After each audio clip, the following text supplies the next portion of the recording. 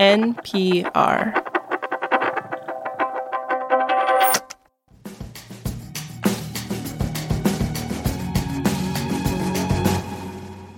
This is The Indicator from Planet Money. I'm Adrian Ma. And I'm Wailin Wong. We are in the midst of another debt ceiling crisis, and it's easy to feel helpless, like you're at the mercy of politicians who keep bickering and playing chicken while the economy lurches toward potential catastrophe.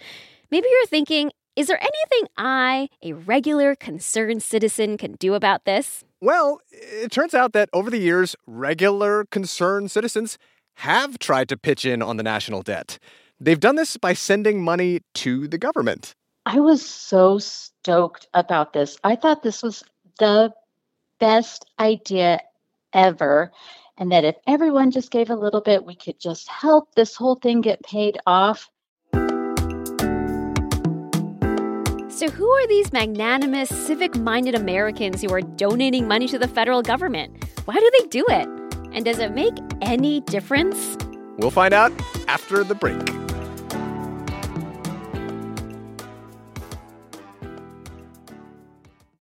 This message comes from NPR sponsor Dana-Farber Cancer Institute. Breast cancer cells multiply faster because of CDK4/6 proteins. But what if blocking those proteins and stopping runaway cell division was possible? Dana-Farber scientists laid the foundation for CDK4/6 inhibitors, new drugs that are increasing the survival rate for many advanced breast cancers. Dana-Farber's momentum of discovery keeps finding new ways to outmaneuver cancer. More at danafarber.org/everywhere.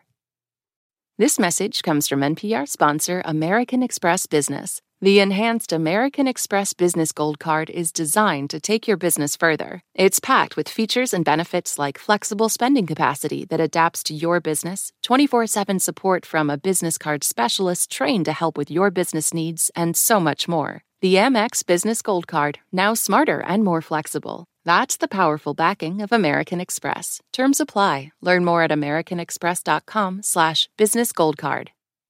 For almost as long as there's been a United States, there have been Americans who want to give money to the federal government.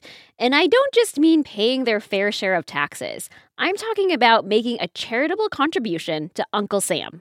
The earliest payment actually goes back to about 1811 during the Madison administration. Some random citizen mailed in $5. This is Matt Garber. He works at the U.S. Treasury in an office called the Bureau of the Fiscal Service. And what it does is manage money for federal agencies. It also runs websites like pay.gov, where you go to make electronic payments for everything from fines to national park permits. Matt's title there is Chief Customer Officer.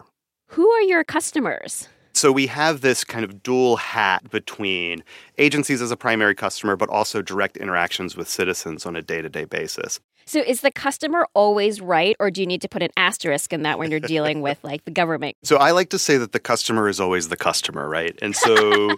Very diplomatic of you. That's right. Matt's position as Chief Customer Officer was just formalized last year, so there was certainly no customer service department at the U.S. Treasury in 1811 when that random person mailed in $5, which, by the way, would be around $100 today. In fact, back then, there wasn't any system in place to accept donations like that. But the money kept coming in, so in 1843, the government set up an account for what it called Gifts to the United States.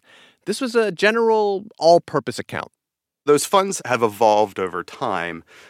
Used to be much more physical property, checks, bags of pennies, bags of gold. And bags really, of gold? Yeah, yes. Can you hear more about these bags of gold? So there is at least one instance that we're aware of where in a manila envelope wrapped was about $63 in just gold bullion. And Matt says people have donated all sorts of things, from U.S. savings bonds to signing over intellectual property like trademarks. And once, someone even donated a crate full of Army surplus blankets. And once the Bureau of the Fiscal Service gets this stuff, it has to figure out how to convert it to, U.S. currency so it can be deposited into the government's account. Now, for this general gifts to the government fund, there wasn't a way for donors to specify how they would like the money to be spent. But then in the 1950s, Matt says patriotic Americans wanted to help the government pay back the money it had borrowed for war efforts. There's this interest in providing funds just as a pure patriotic duty to offset these debts. So in 1961, the government set up another account, a special account for what it called gifts to reduce the public debt. And it meant that the money in that account could only be used for that purpose. It wouldn't get swallowed up by the general fund. So how much money actually flows into this special debt fund? Well, in 2022, the government collected, drum roll please, $1 million. Wah, wah. Yep, just $1 million. In 2021, it was around $1.3 million. And the most the fund has ever held was $20 million in 1994. Most of that was a single large contribution from a civic-minded and apparently very wealthy donor. So it was really more of a fluke than anything else. And even that high watermark of $20 million is a pittance compared to the size of the federal budget. I mean, just last year, the government spent $6 trillion. And Matt says the government wants the debt fund to stay under the radar. It's not an effective way to raise money. So the Treasury does not advertise this program. There's some information about it on the 1040 tax form and a couple of government websites. That's about it.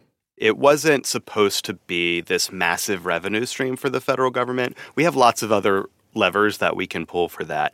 It was creating an opportunity because citizens were already doing this. They wanted to give us gifts out of the goodness of their heart or from a sense of deep patriotism. They wanted to send in $5 because they found it. They wanted to send us surplus army blankets. And when the government receives these donations, they get processed at an office in Parkersburg, West Virginia. This facility was actually set up in 1957 as an emergency relocation site for Treasury operations during the Cold War.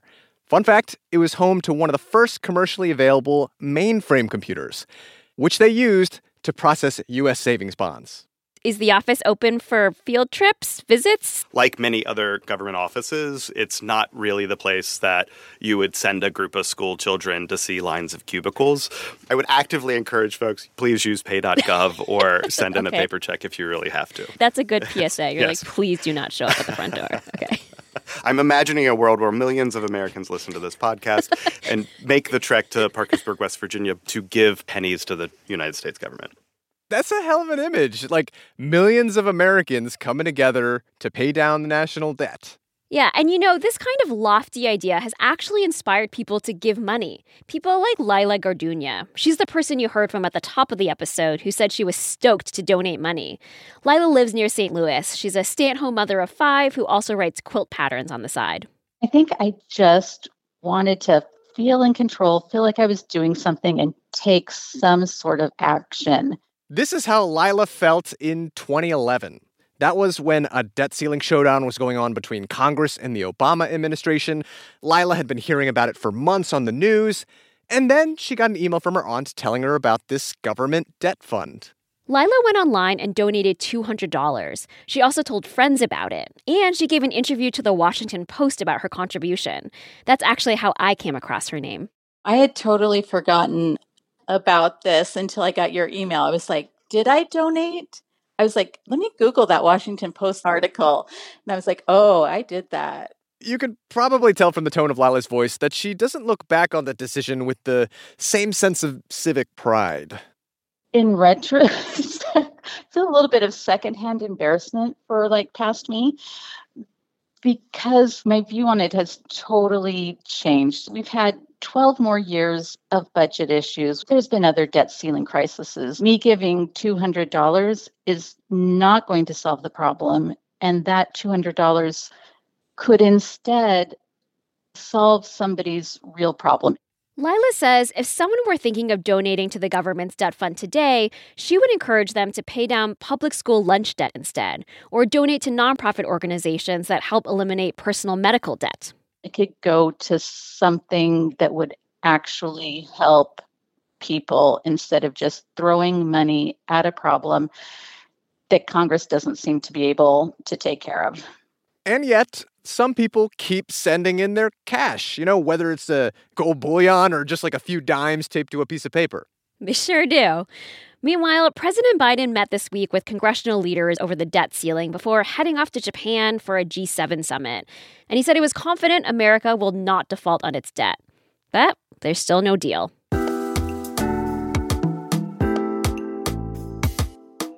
This episode was produced by Corey Bridges with engineering by Catherine Silva. It was fact-checked by Sarah Juarez.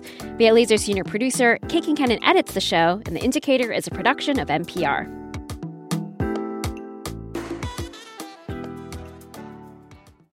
This advertisement comes from our paid sponsor, Fundrise. High interest rates mean that real estate assets are available at a discount compared to previous valuations. The Fundrise flagship fund plans to expand its billion-dollar real estate portfolio over the next few months. Add the Fundrise flagship fund to your portfolio at fundrise.com/indicator. Carefully consider the investment objectives, risks, charges, and expenses of the fund before investing. Read the prospectus at fundrise.com/flagship. What does it mean to be Black in America? In NPR's Black Stories, Black Truths, a collection of stories as varied, nuanced, and dynamic as the Black experience, you'll hear it means everything. Search NPR Black Stories, Black Truths wherever you get your podcasts.